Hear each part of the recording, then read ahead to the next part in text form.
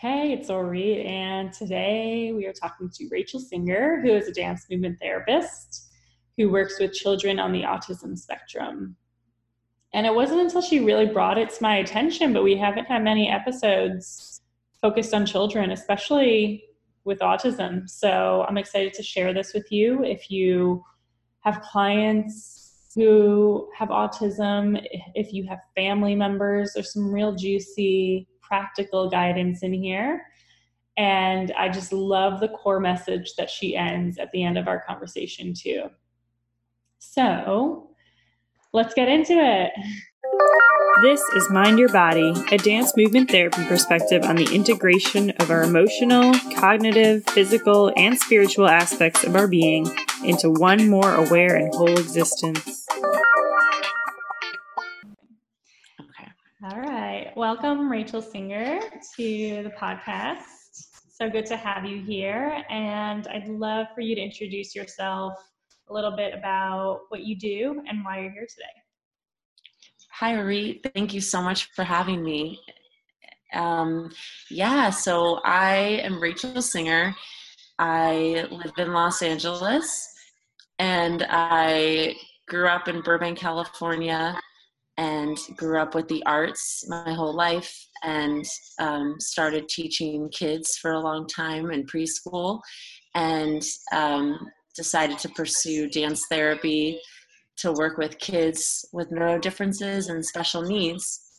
And so that's what I do now is I work for a nonprofit company where I integrate dance therapy and DIR Floortime Therapy with children with autism.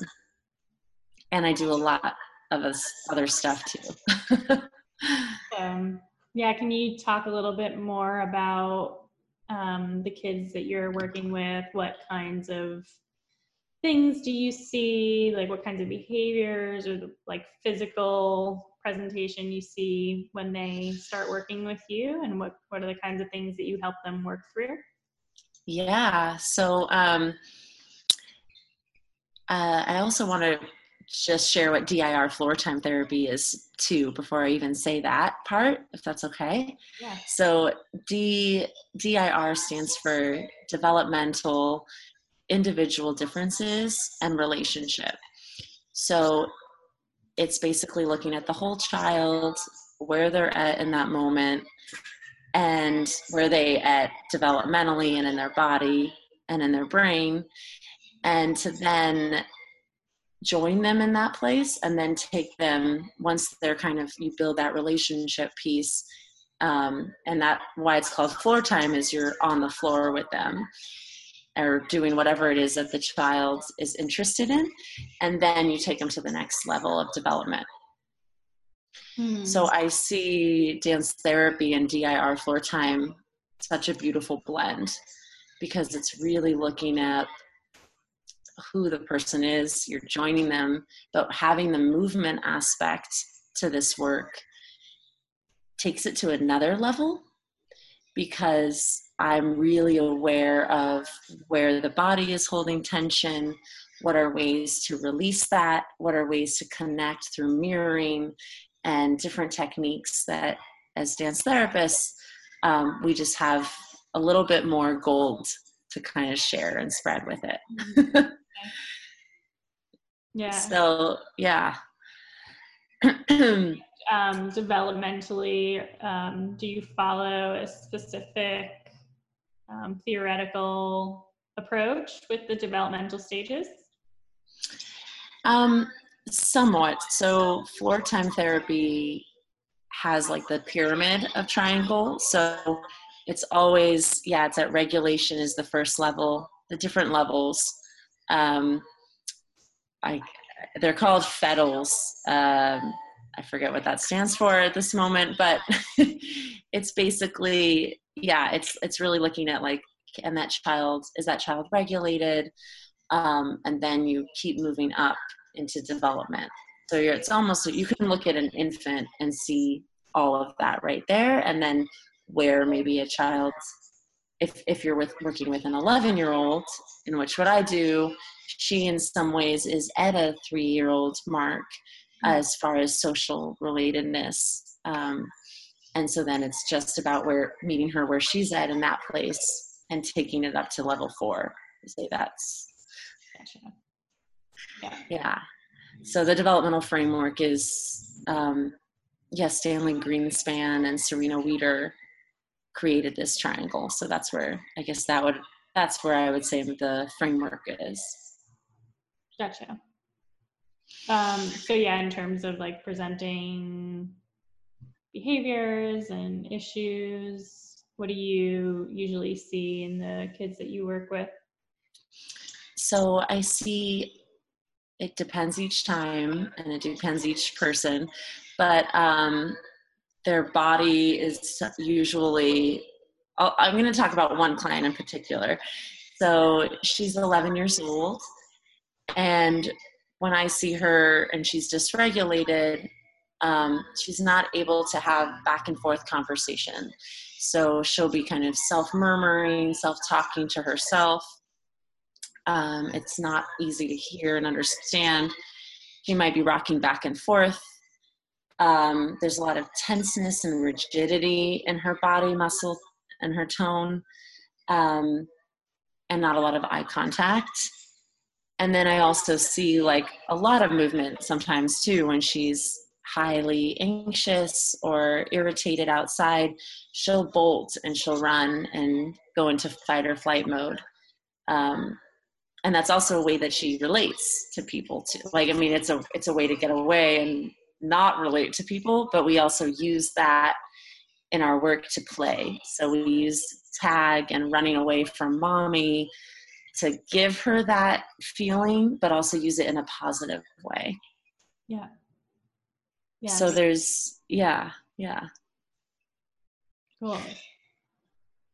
And Yeah. then, so like what's an example of what else you would do? So you're incorporating the play to help her be in this activated state, yet in a non-fear way. It's like mobilizing without the fear. And how does that help her relationship with her mom, whether it's her or just generally the kids that you're working with?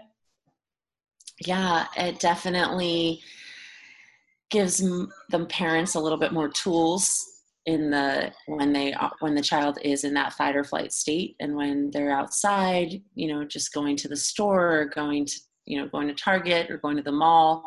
It's not an easy experience. And so we've learned a couple of things about her. One, she really does well with a plan and visually seeing something, so we write it down or we draw, or she'll draw what she wants to say, or she'll pick a time that she'll go to. So a verbal visual agreement has supported her and helped the mom know what to do in those stressful moments.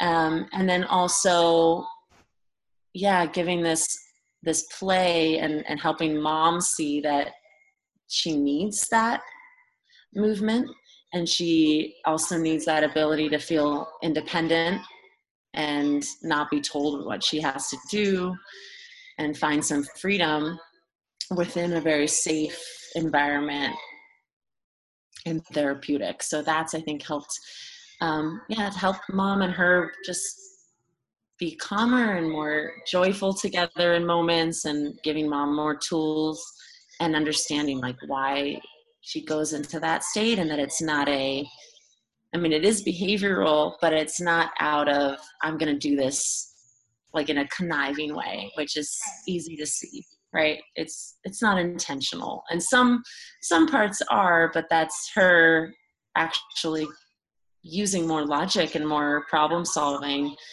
There are times when we've gone outside, gone on a walk, and she wants it to be her way and say, I want to go the way that I want to go. And mom also says, yeah, but I want to say where I want to go too on this hike.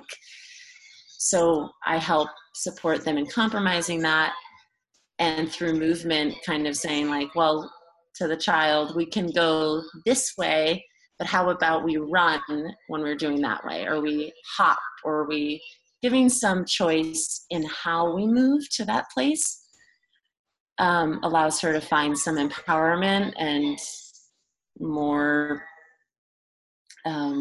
sense of self, and yeah, and a lot. a lot comes like with that. you're really meeting her where she's at neurophysiologically as well, which is right. It's not just a behavior.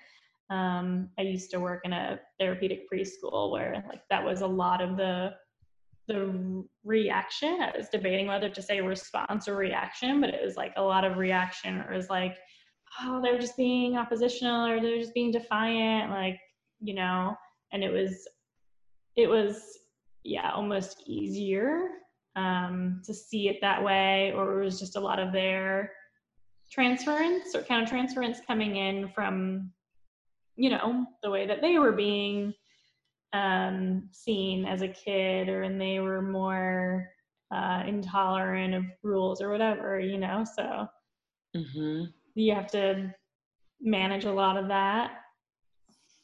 Yes. Yeah. And somebody that I love, if you guys all want to check out, is Mona Delahook.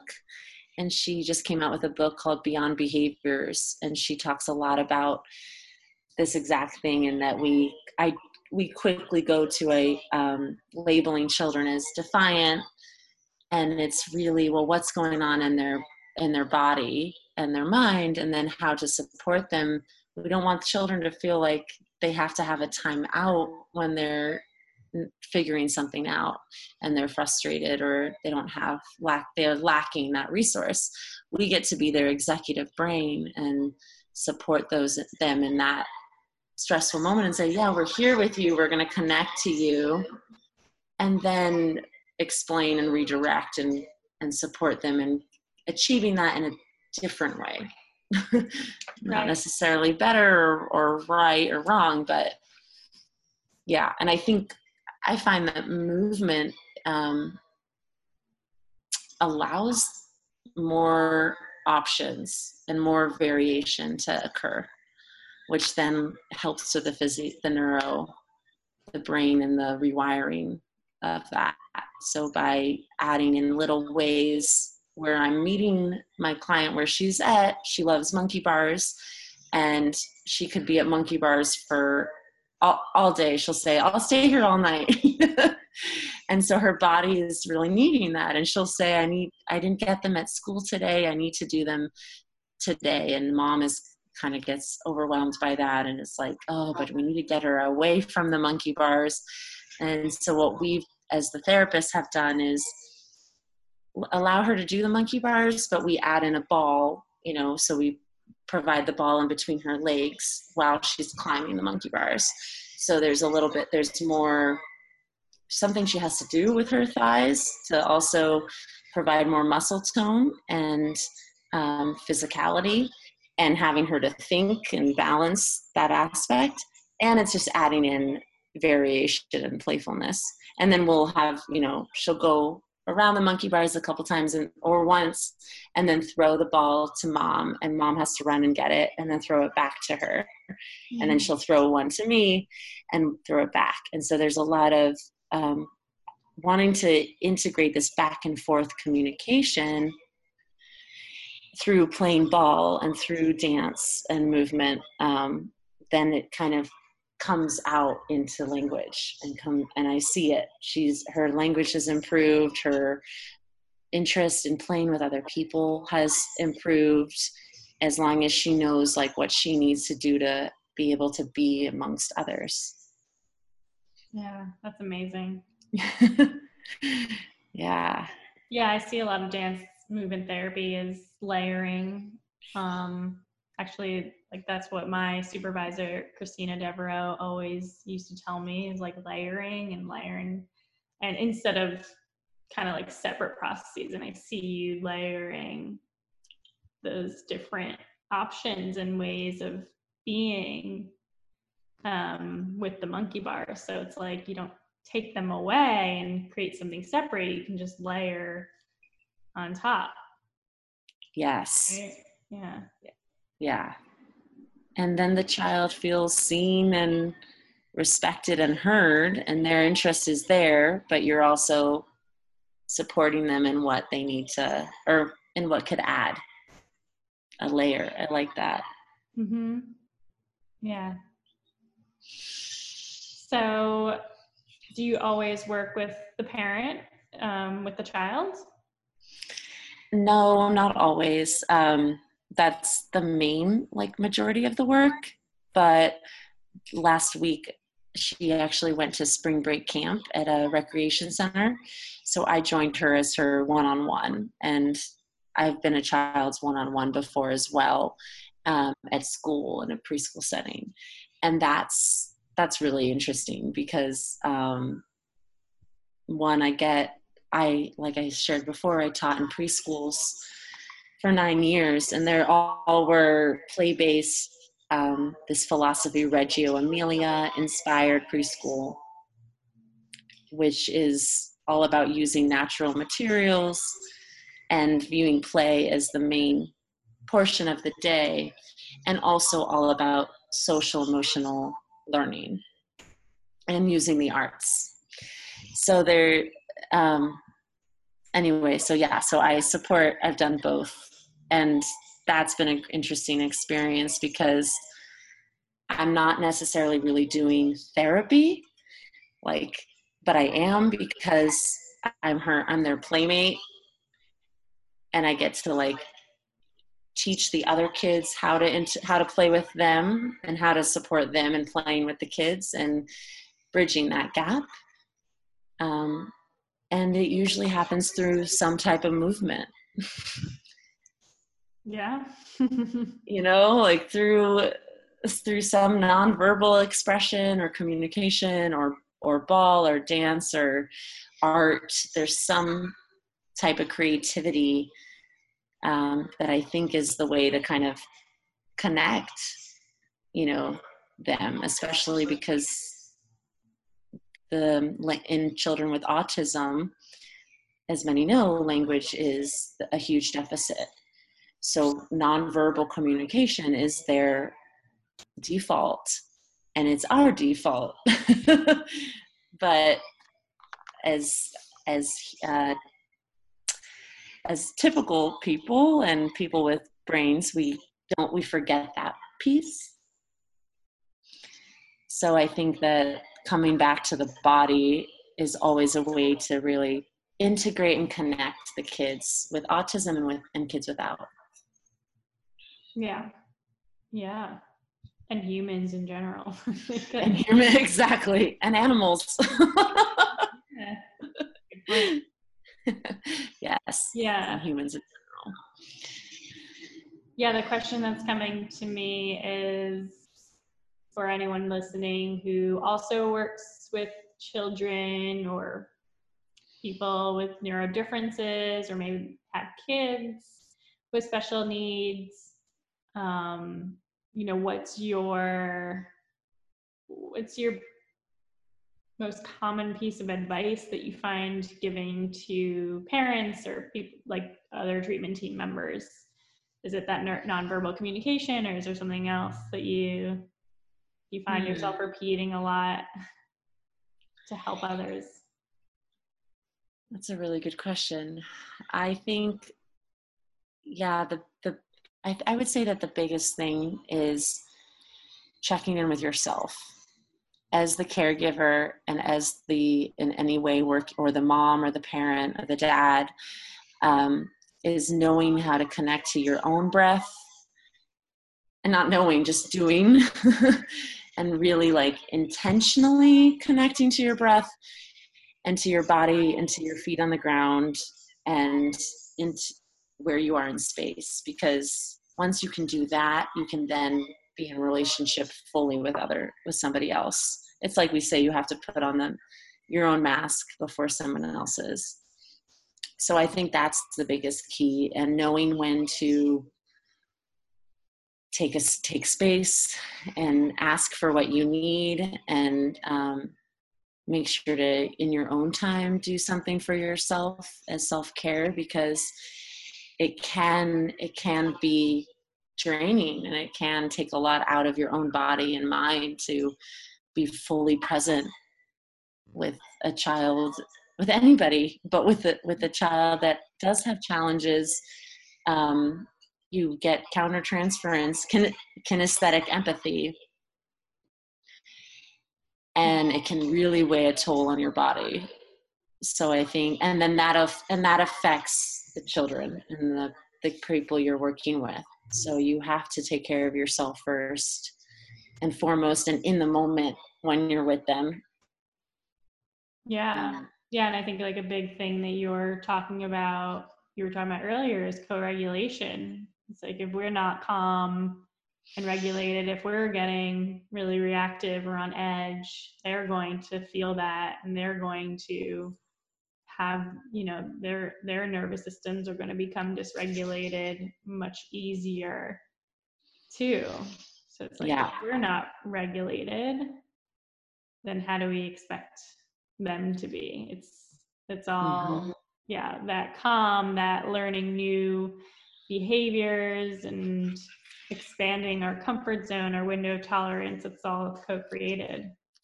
Yes. Yeah, exactly. And learning our own sensory profile and how the senses affect us, and that might even be playing a role in, you might feel like you're calm and fine with your child out in a crowded playground, but all of a sudden you're realizing you're getting anxious and your heart's beating faster. It might be the loud noises of the kids, or it might be you're cold or hot or something sensory related. And I think that's something I've learned from my clients as well, is the sensitivity to our environment and how to stay regulated, or how to become regulated when you can't control your external environment. Yeah, I love that. It's not something that I think about in that way. Like, what are my sensory limits or boundaries? That's cool. Yeah. I led a workshop at the Expressive Art Therapy Summit in November. No, March or April. March. Whatever it was. Yeah, same thing. And and it was on this subject of integrating DIR floor time with dance therapy.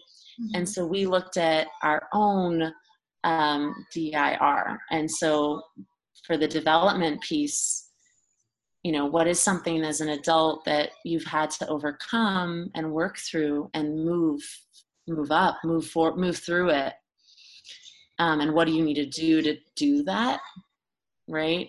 And so we kind of talked about our own experiences and challenges, and then the individual differences is what we're talking about here, is the sensory profile, and anything that you have to kind of make changes in yourself or in your environment for you to relate, to be around other people.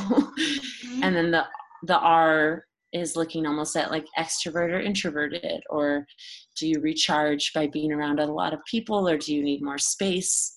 And how do you ask for that without being like, I need this, or seem like you're antisocial. Or I have a wife who's an introvert and I'm very extroverted, so we're always balancing that act. So I think that that's a key piece too in working with caregivers for that advice, is also knowing what do you need as far as this. And then once you become aware of it, it will shift it automatically, just because you are, oh, that's how I am. Okay, that's why I'm upset with my 4-year-old, or whatever it is. Yeah. Oh gosh, it's so important for even, like you were saying, like for relationships. Yes.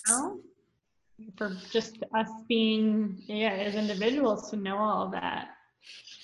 Yeah. And to really respect that too, and not judge ourselves for being different than someone else, or like I take space on my own. Like that's how I recharge. I need a little bit more alone time, quiet time. But I look at people who are just so, out there and kind of opposite. I mean, I can switch back and forth a little bit, but I'm like, that looks really great. I want to be more like that. But it's, it's respecting also where you're at, Yep. accepting, respecting and accepting. Yeah. Yeah. Yeah. And knowing that when you do what you need to do, you are able to be more present and full with the other people, or be a better therapist, or whatever it is that we do as jobs. Be a better human. Yeah. Yeah. Yeah. So we're coming up on the end here, and I'd love for you to tell us a little bit about your business. You shared with me that you have a business.